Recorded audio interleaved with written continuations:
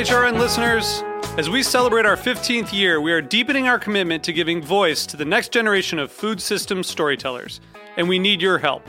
Our internship and fellowship programs help activate new possibilities for underrepresented and underestimated young people through experiential journalism, audio engineering, and production training. Through these unique programs, HRN helps food equity stewards build essential workforce readiness skills that expand their potential and foster economic mobility. Please consider supporting these critical programs. And with a minimum donation, you can be entered to win a dinner for two at an amazing restaurant in one of 8 cities and tickets to a concert at a great venue in one of those cities. We have incredible partners across the country who have donated, as they also share our passion for helping to educate the next generation of food systems storytellers. Check out heritageradionetwork.org/15 to donate and enter to win today. That's heritageradionetwork.org/15 to donate and enter to win today. And make sure you donate before March 31st. Thank you.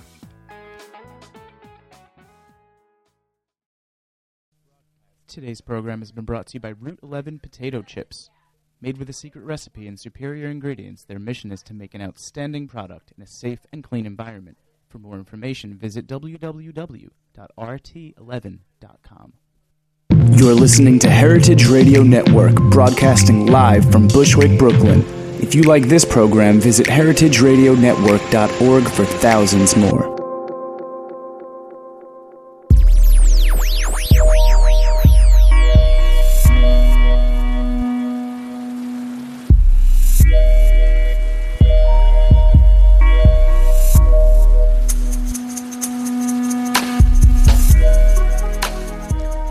All right. Once again, you have tuned in to the heritageradionetwork.org. We are coming to you live from the back of Roberta's Pizza in beautiful Bushwick, Brooklyn. You're listening to The Farm Report. I'm your host, Erin Fairbanks. I also am the executive director of the radio network, and each week on The Farm Report, we kind of live the mission of the network to start really exploring and examining current events in the world of agriculture and food. And today is no different. We are continuing the 2-part series looking at South Carolina. We've got a jam-packed show today. 4 guests possibly. But right now we're on the line with Sarah Clow. Sarah, welcome to the show. Thank you. Did I say your last name right? That's great. It's Clow. Clow. I got nervous. So, Sarah, you moved out to Charleston from San Francisco to open Grow Food Carolina, which is South Carolina's first local food hub. It's a program that was initiated by the Coastal Conservation League. We had their executive director, Dana Beach, on the show last week. So I'm excited to hear about the food hub and kind of how they lured you from San Francisco out to Charleston. Well, that's great. Yeah, I was given the opportunity to come and help the Coastal Conservation League open Grow Food Carolina, and I had been working for a organic fruit marketing company in San Francisco and worked with many wonderful farmers out there. And you know, it was time for a change and to be able to come and really impact a local food system by a already very well-respected nonprofit organization in the Southeast. It was really kind of an opportunity that I was very passionate about and something that I just couldn't say no to. That's great. No surprises there. I mean, having been to Charleston, there's just an allure to that city and that state, and I can't wait to get back. So why don't you tell us a little bit about, kind of the vision for Grow Food Carolina, for the food hub, and give us a sense of kind of where along that journey you're at right now. Great. So local food hubs, there are a couple hundred around the country now, and with common goals. They all look very different, but essentially, in local food systems, and there's been this great trend towards more local food, but there tends to be a missing link of infrastructure, getting the fresh local produce actually from the farm to consumers, retailers, restaurants, etc. Direct marketing from farmer to consumer is fabulous, and the number of farmers markets and CSAs has exploded in the last 20 years. we love all of that, but really to encourage local food being not just a specialty, but part of everybody's everyday. Local food hubs, or at least Grow Food Carolina, makes that bigger impact by acting as a wholesale produce distributor. So we sell to restaurants and local retailers and institutions, so schools and universities, etc. So it's really about moving the needle in a faster, larger way. So these local food systems and the local farmers can grow and prosper with the times of local food being understandably a big demand for it in the market now. Yeah, and I'm excited. I mean, later in the program, we're going to hear with a produce manager at Earth Fare, one of the main grocery chains in Charleston, and then also from one of the farmers who's worked with your organization, Carolyn Ben Williams, over at Millgrove Farm. So What would you say? I mean, you did say that your organization is one of a couple hundred of food hubs happening around the country. So what are the issues unique to South Carolina that are either challenging or make your job a little easier? Well, South Carolina has a rich tradition of farming, so in some aspects that has, made the idea of a local food hub here easier. We have similar challenges to other places, logistics, things of that nature. We work with growers in 120 miles of Charleston, which encompasses a little bit over than 60% of the state. There are seasonal challenges here, definitely. It's very hot here in the summer, which doesn't allow a lot of things to grow. And so we talk a lot about season extension. Really diversifying what's grown locally is something that we talk about a lot as well. So there's a great and consistent, diverse product mix for the customers that we're serving.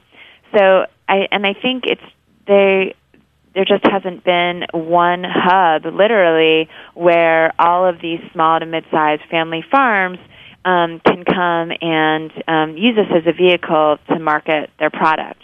So all of the growers deliver their produce to Grow Food Carolina, and then we do all of the sales, marketing, and distribution for those growers. And we also do a lot of planning. So really the main focus, not the main focus, but one of the overriding focuses is aligning supply and demand. So we actually plan, 3 months, 6 months, a year in advance with these growers as to what they're growing and the windows that they're growing in and what we know the demand is, so that we can align these 2 points and therefore get that consistent, diverse supply that I mentioned earlier. So if folks want to learn more about your work and stay in touch, they should definitely visit the great website, growfoodcarolina.com. I'm curious, can you give us a sense of the actual physical location? I mean, when someone says hub, I picture kind of the great hubs of, New York City, whether it's Grand Central Station or Penn Station or the Hunt Point, like wholesale market. What is a hub? What does your hub actually kind of consist of, look like, if you can paint us a picture? Yeah, we, and it's actually a great story. We were donated the warehouse that we operate out of by a very generous family foundation just 2 years ago. And one of the fabulous parts about the building is it's at the crossroads between I-26 and then 17, which is a state highway. And those are really the 2 main arteries in and out of Charleston. So one of the things that the growers love the most is that they come and they deliver the product to the warehouse, and it's very easy for them because we are a half a mile off of either of those locations, and they don't have to distribute downtown directly to the restaurants, which, in downtown Charleston is incredible and beautiful and historic, but the streets are tiny and it can be crowded and things of that nature. So we just have the benefit of this fabulous location where we are so near to the highway access, but also a mile away from one of the most celebrated and dense restaurant communities in the country. Nice. Well, it's funny kind of how blessings can come from all sides, and like logistically, it sounds like you guys were really lucky to land in such a great spot. Now, if somebody wants to, and we'll explore this a little bit more with the following guests, but what are the kind of barriers to entry as far as working with you? Do people have to hold a certain level of insurance? Is there an application process? Is there a volume constraint? Like, how does that process kind of look at the beginning? Yeah, that's a great question. So we've been open since October of 2011. So we're still a very new organization. But the way we start to work with new farmers is generally a couple of phone calls, and then I do go out and visit each one of the farms and get to know the farmers and what they're growing better. We do require that everybody have a minimum amount of insurance, of liability insurance, but then all of those growers come underneath our umbrella liability policy, which enables us to sell to the larger institutions and retailers. And from there, really we create a relationship. And so there aren't a lot of strict requirements to work with Grow Food Carolina. It's more about, like I talked about earlier, supply and demand and things of that nature. We definitely have food safety guidelines that we have the farmers follow, etc. So it's not there aren't really a ton of barriers to entry other than wanting to really kind of work with a local nonprofit wholesale distributor where it's not a traditional terminal market model that they may have worked with otherwise. And then on the other end, for folks who want to purchase from you, how do they know kind of what you have in stock or get in touch with you? Is there an email list or an order sheet, or what does that look like from the... Exactly. There's an email list that we are happy to put, restaurants and retailers and other folks that have, retail food licenses on, and that's the main way that we distribute what our availability is. I send a price list out, an availability list out twice a week.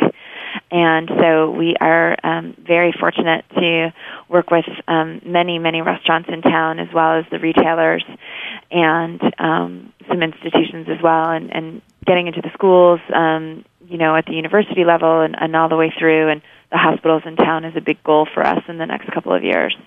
Yeah, well, you took the question right out of my mouth. I was wondering what were the goals on the horizon. Well, so from a customer standpoint, I think you answered that. But maybe one last question before we bring Charles from Earth Fare on is what about goals from the producer end? Any big things that you're looking to do in the next couple of years? I think we continue. We started with 5 farmers in October of 2011, and now we work with over 35 farmers. So that's just been an incredible experience, and we want to, work with as many farmers as we can, in the future.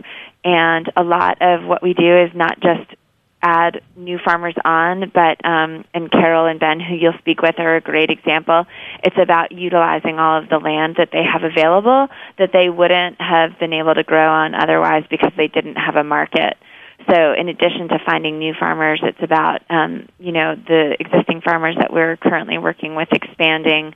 And like I said before, season extension is a really, really big deal in South Carolina. So really kind of pushing the seasons on either end and diversifying their crop mix to make sure that they have something coming off of a tree or out of the ground as long as they can. So there are a number of different focuses. Sounds like you got your work cut out for you. Yeah, we are busy, but I can't thank the donors and the customers and the growers enough. Our first year was incredibly successful, and we look really, really forward to the future. Well, Sarah, thank you so much for joining us. We'll have to stay in touch in the months and years to come, because I would be loving to kind of check back in and charting your progress. We're going to ask everyone to hang tight. We're going to take a short break, and when we come back, we'll be on the line with Charles Setter, who's the produce manager of Earth Fare in South Carolina, Charleston, South Carolina. So one sec, we'll be right back.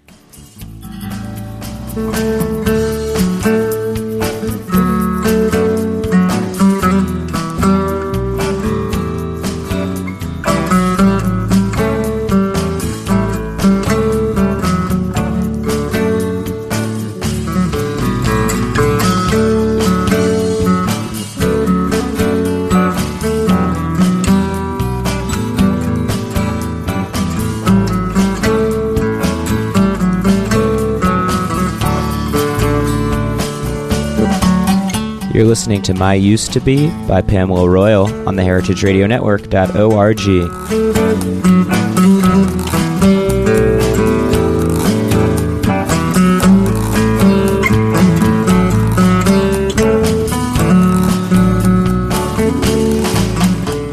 The following program has been brought to you by Route 11 Potato Chips.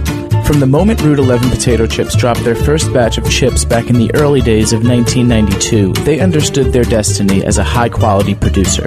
Instead of succumbing to the frenzy of mass production, they took advantage of their small size and made chipping a personal art form.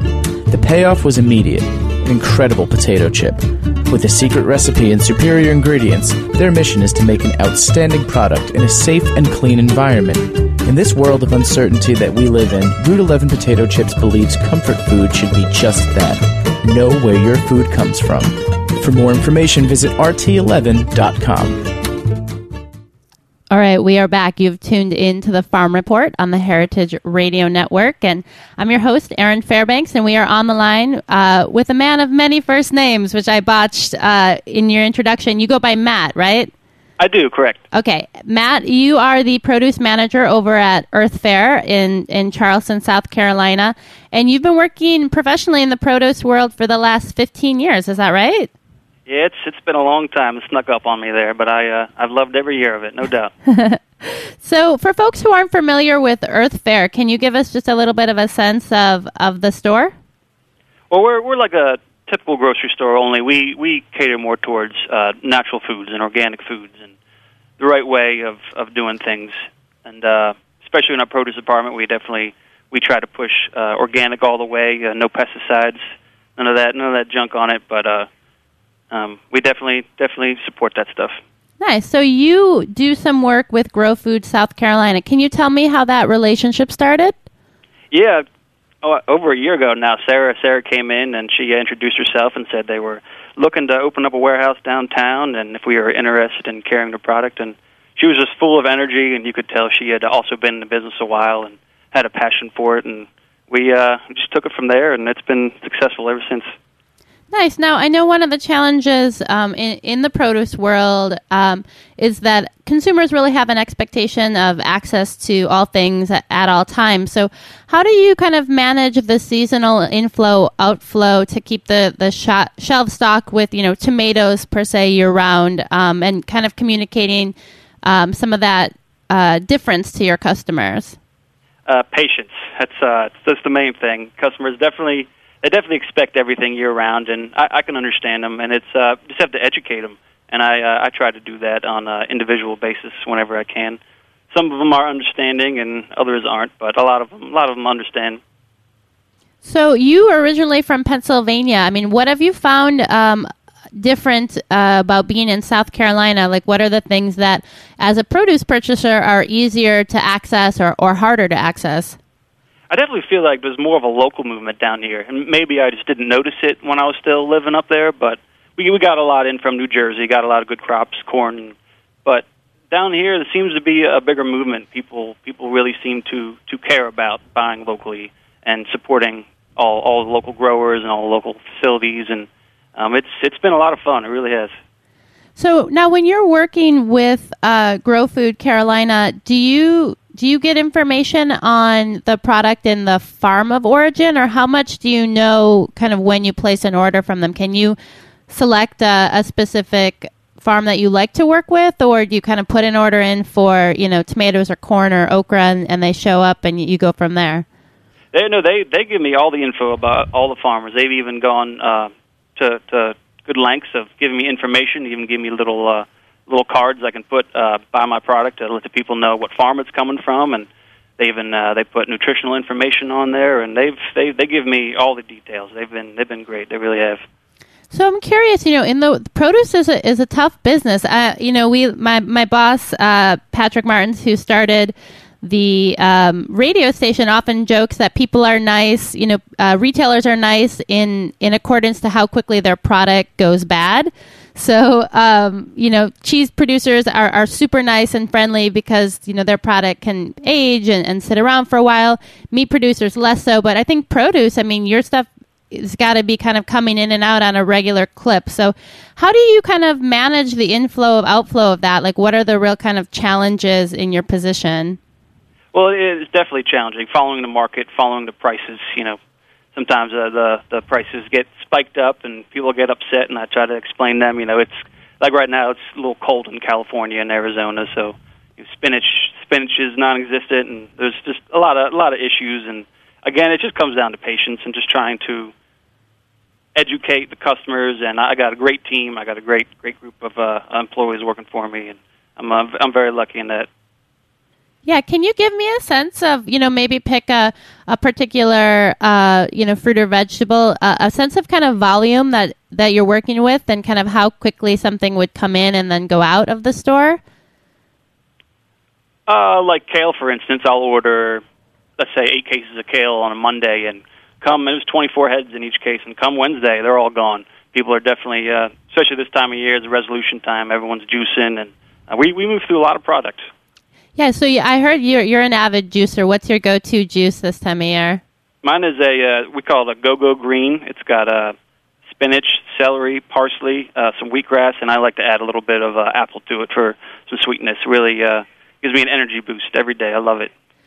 So I'm sure that, obviously you work with Grow Food Carolina, and you probably deal with a mix of other kind of produce providers. Can you just kind of give us a sense of how that looks? Is it handled by kind of a major distribution network? So you kind of dealing with, a collection of 5 to 10 people on a weekly basis, or is it like 100 people, or, how many different relationships are you managing week to week? Luckily, I don't have too many. Especially, this is why I was so excited when Grow Food opened up, because they bring all the local farms into one place, and it makes it really easy for me to access everything. Whereas everything else, I deal with one major distributor out of Ohio, and they're excellent. They got good relationships with Cal Organic and a lot of the big name organic brands, and they're excellent. They really are.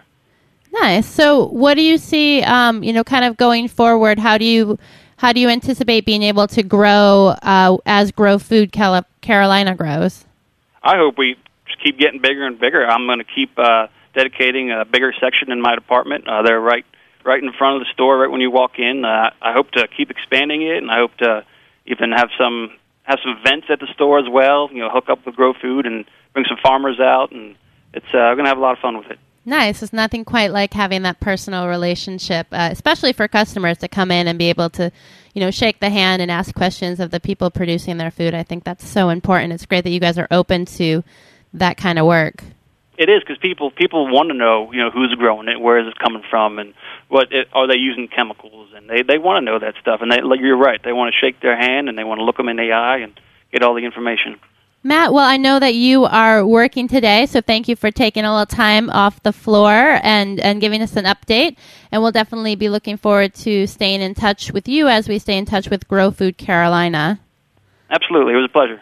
All right. Well, folks, stay tuned. We have one more set of guests in our jam-packed South Carolina up today. We're going to be on the line with Carol and Ben Williams of Milgram Farms in one moment. So hold tight while we take a short break.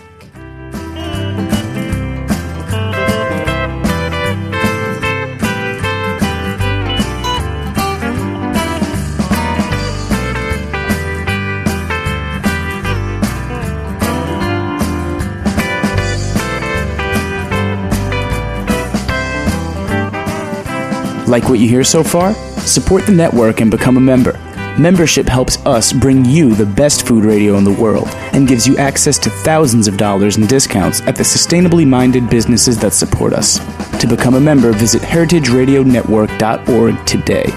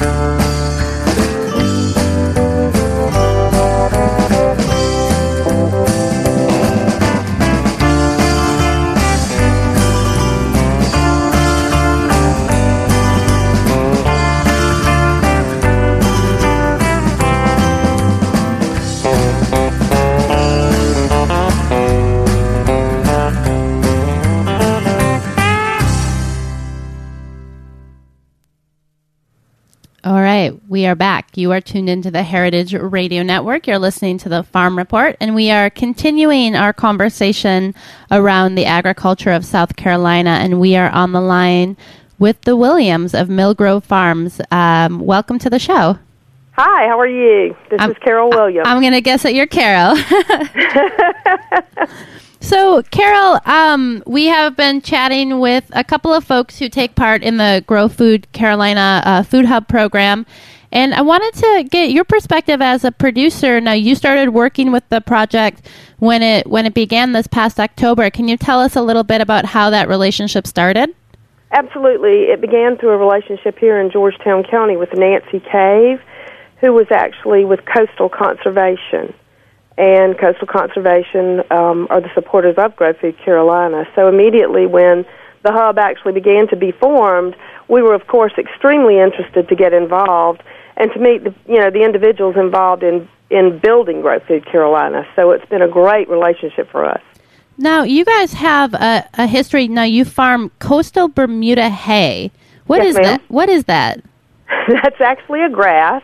It's a perennial grass that you actually cut preferably 3 or 4 times a year. Sometimes the weather has variables on that. But it's a grass that you feed to cows, horses, goats, and animals such as that. Now, had you guys been doing much other vegetable production prior to getting engaged with this program? Not a whole lot, and mostly for personal use. So what are you growing now for the program? Wow, right now we have watermelon radishes, garnet mustards, garnet wedding frills mustard, a tatsoi. We do 2 different types of salad mix, a braising and a salad mix. We have purple top turnips coming in right now. And that's all I can think of off the top of my head. It sounds like a delicious selection. So, I mean, how did you make that transition of your operation to adding like this, essentially a whole new kind of component to your business? Does that mean you guys brought on some extra staff, or are you just working longer hours? We absolutely work longer hours. Unfortunately, in 2009, my husband was laid off from his job. He was a plantation manager due to the economic situation. And he came and he said, I think I'll be a full-time farmer. And I said, great, we're going to do it different, always because I've had a passion for food. And he has a wonderful passion for the land as well as the products that he grows. At the time, we had 2 children in college at Clemson University. So we got busy, did a lot of studying, did a lot of homework, visited farmers markets, visited farms, and we decided that absolutely sustaining the land and making it last forever on its own was the way we wanted to go, which is what's created the desire in us to go organic versus conventional. So how did that, when did you guys start planting your first crops, and did you know what your market would be, the end market where you were going to be selling them when you started, or were you kind of, shooting it with a little bit of a wish and a prayer? Actually, I think at that point we had our market on our farm, and we were actually marketing a little bit here in our town. We were not doing a farmer's market in town. We actually had a little market out on our farm. And we began to just kind of draw folks in that manner. But until we really, Grow Food really began, we didn't really know exactly how we were going to market it in any great degree to where it could be actually profitable to make a living and to keep the farm going. So how does it work operationally? I mean, how often, how many times a week are you kind of harvesting and making deliveries to the hub? Wow. We pick every Monday for delivery Tuesday mornings to Charleston, and we pick all day on Wednesday for delivery to Charleston on Thursday mornings. And now, did you guys have to purchase like a refrigerated truck or kind of containers for doing the transport? What were some of the other kind of infrastructure costs that went into the expansion? Well, there are actually a lot of infrastructure costs, and of course, just starting out, and of course we did that, we didn't have a lot of that, so we've had to really limp along and do the best we could. However, there has been a grant written, and there's a transport trailer, a refrigerated trailer on the way to be used in our community to transport our vegetables, as well as other farmers, to Charleston. Wow, that's great. So it'll be kind of a shared use vehicle. Right. And then as a result of that, once again, we have a market here in town now, and we're able to bring back from Charleston area what's grown locally down there, so we can actually be a full local market with lots of opportunity. That's exciting. So You know, I think one of the things as a producer that allows you to really do some kind of significant planning and investment in the property and infrastructure around food production is knowing that you're going to have this market there when it comes time to harvest your crop. So now that you have this relationship opening up with the food hub and things are kind of kicking along, what are the plans for the farm over the next, 3 to 5 years? Are you looking to continue to plant more land or just kind of refine the work that you're doing now? No, ma'am, absolutely. We fully intend to eventually transition all of our land into an organic production. Maybe not all of it being vegetables, but a great deal of it being produce. We also do pasture-raised chickens as well as eggs on our farm. So we, of course, want to, encourage an area for that as well. Nice. That sounds great. So it sounds like the relationship with Grow Food California. Geez, I'm jumping across the country here. Grow Food Carolina is really integral to the development of your farm. And so how do you engage, or how do they engage farmers in their planning process and as they look to expand and kind of offer clear lines of communication or distribution on your end? Do you guys have like a farmer or producer council, or how do you kind of communicate with the organization? That has not actually been developed on our end. There are some small co-ops existing now, but I think as we go along, I think we're going to see a great deal more involvement in that type of thing. Nice. That's like looking forward to kind of staying in touch. Now, Carol, if folks want to learn more about your farm, do you guys have a website or an email that I should direct them to? Or can you give us a little bit of info on the market that you're at if folks are in the area and want to swing by and say hello? Absolutely. We have a website, which is Millgrove Farms. It's just our name, MILLGROVE, Farms, plural. And our email is just the same at gmail.com. Awesome. Well, thank you so much for taking some time out of what I'm sure is a busy day and sharing a little bit of your story. And I hope to stay in touch in the years to come. I definitely look forward to kind of following up on what's happening in the South Carolina region. Well, thank you kindly, and thanks for including us, and have a great day. Definitely a huge thanks to the Coastal Conservation League for facilitating this two-part series. It's been really fun to kind of get to touch on some of the issues, and we'll definitely be revisiting in the months and years to come. Stay tuned for another episode of the Farm Report next Thursday. We're going to be in studio with Eric Hoffner of the Orion Institute. Should be a fascinating discussion on the work of that organization. As always, if you like what you hear, we are a 501c3 nonprofit organization and depend on the support of our listeners. You can make a donation and become a member of the radio network by visiting us at www.heritageradionetwork.org. Stay tuned in. Stay tuned. The Grow NYC Farmers Market Update is coming up next, right after the Farm Report. And we will be chatting with you again next week, next Thursday. So tune in, and thanks for listening.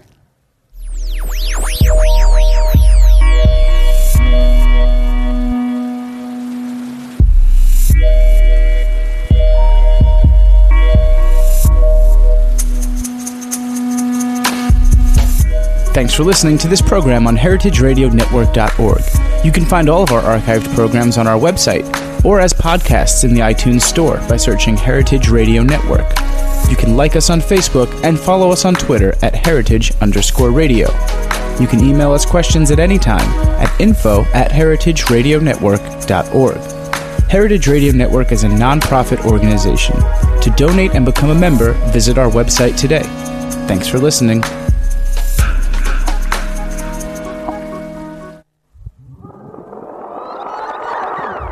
What's hot at the green market? You're about to find out now.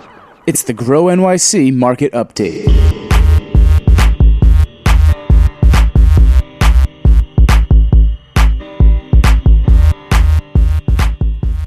All right. Thanks for tuning in to the Grow NYC Market Update. We are on the line with Liz. How are you, Liz? Hey, Erin. I'm great. You know, it is so cold out. I want to start the show out by just giving a big shout out to your Winter Warrior program and definitely saying kudos to the folks who are heading out to the markets to chat with farmers and support them. I know it's definitely a tough time of year to be standing on the concrete, slinging locally produced goods. Oh, yeah, and the customers who have checked in up to 10 times, which they've had an opportunity to do at Union Square since the program started, because the market's 4 days a week, they can check in at 10 times as of this week. They're getting a bag of pretzels or other treats from the market that the staff is collecting. So people are winning this week if they're making it out there. Nice. So today we are going to do a little chatting about duck, right? Yeah, delectable duck products. I'm really excited to talk about duck. So I have to say, first off, I have a soft spot for talking about duck because my dad is an avid duck hunter. He just bought 80 acres in the Mississippi Delta, is probably at this very moment sitting in a duck blind. So this segment is a little bit of an ode to him, he's waiting in the freezing cold for a flock of unsuspecting mallards to come on in. But our customers do not have to go through all of that by any means, because various green markets around the city, we have really great duck products: duck confit, smoked duck breasts, fresh moulard eggs and thighs, duck bacon, rillettes, duck prosciutto, duck salami, and duck ragu. Duck is a little bit darker, gamier, fattier, has a very distinct taste, and but a great alternative to chicken and fish dishes. And also, bonus, because they're waterfowl, they have a layer of fat between the skin and the meat, making them extra delicious. Oh man, I'm such a huge fan of duck fat. I use it in the winter to pop my popcorn. Oh, it's just like kind of makes the house smell a little funky, but it tastes great. So. So who should we be looking for at the market? Who are the duck producers that we want to talk about today? Yeah, the one in particular I want to highlight is Hudson Valley Duck Farm. They're a 200-acre farm in Sullivan County. Matt Igo, who runs their farmers market side, because they have a big online presence for all of their products also. But Matt's very special to us. He used to be a green market manager. He knows green market workings inside and out. He's managed markets at Union Square and other markets around the city. And now he's a producer, so he's really seen both sides. He participates on our Farmer Consumer Advisory Committee, specifically working on doing market assessments, collecting and providing feedback from producers and customers along with us, and then helping us use that information to make our markets better. So on top of that, he provides us with really great duck products. So, we're big fans of Matt. Nice. Well, one of the things, of the products you mentioned, a lot of them have been kind of cooked or processed in some way. So is that happening usually right on the farm, or where does that kind of second degree of action come in? Yeah, it's really interesting because they have their farm and processing facility all in one spot in Sullivan County together. So from breeding to packaging, all of it in the same spot. So they have a variety of or a breed of duck called Moulard duck. It's a breed that it's a crossbreed between a Muscovy and a Muscovy male and a Pekin female. It's an artificial insemination deal, and as a hybrid, it's more resistant to disease than either of their parent, and it allows them to do the entire production under one roof. So, but the science behind all of that is a little bit lost on me. You'd have to have Matt on to explain it, but yeah, so they process all the ducks on site, and to make the duck confit, they season it, cook it in duck fat. The smoked duck breast, they cook, they hot smoke it over apple wood. The prosciutto, they air dry for 60 days. They cure it and then air dry it for 60 days in a drying room. So so they do everything on site. So that's really nice. It doesn't have to leave the facility in order to get processed. Nice. Now I have to say that my favorite kind of cooking preparation with duck is probably duck livers, seared in a pan with some bacon and some sautéed onions. But what are some other good ways for folks to enjoy duck once they get it home? Yeah, that sounds like a perfect way, especially this winter when it's extra cold. But it's very versatile. It's really good as a side dish or an entree. Without a doubt, a great conversation piece and showstopper at dinner parties. So at market these days, we've been demoing duck breasts by cooking it with some braising greens.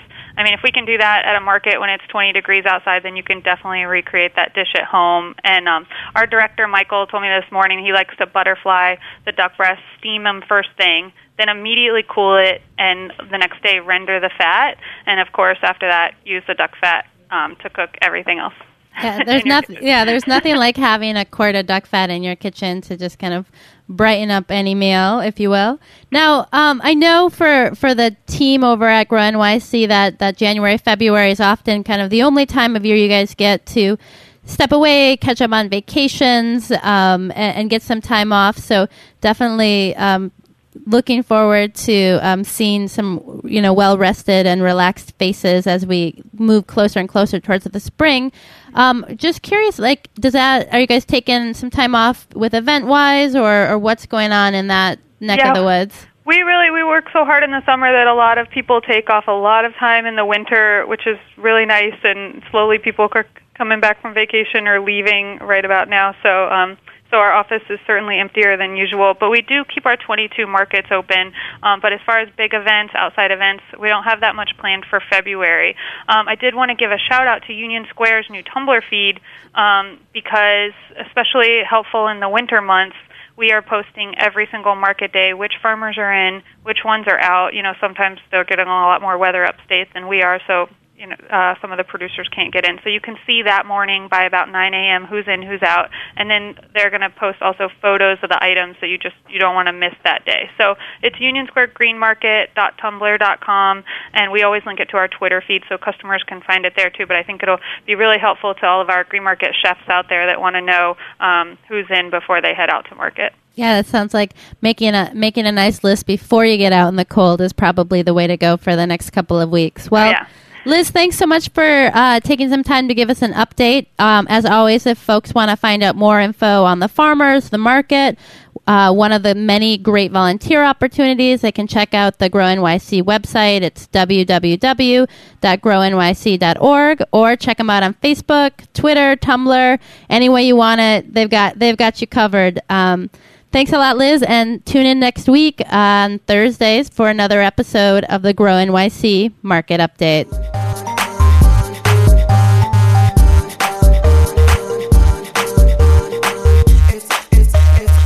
Thanks for listening to this program on heritageradionetwork.org. You can find all of our archived programs on our website or as podcasts in the iTunes Store by searching Heritage Radio Network. You can like us on Facebook and follow us on Twitter at @heritage_radio. You can email us questions at any time at info@heritageradionetwork.org. Heritage Radio Network is a non-profit organization. To donate and become a member, visit our website today. Thanks for listening.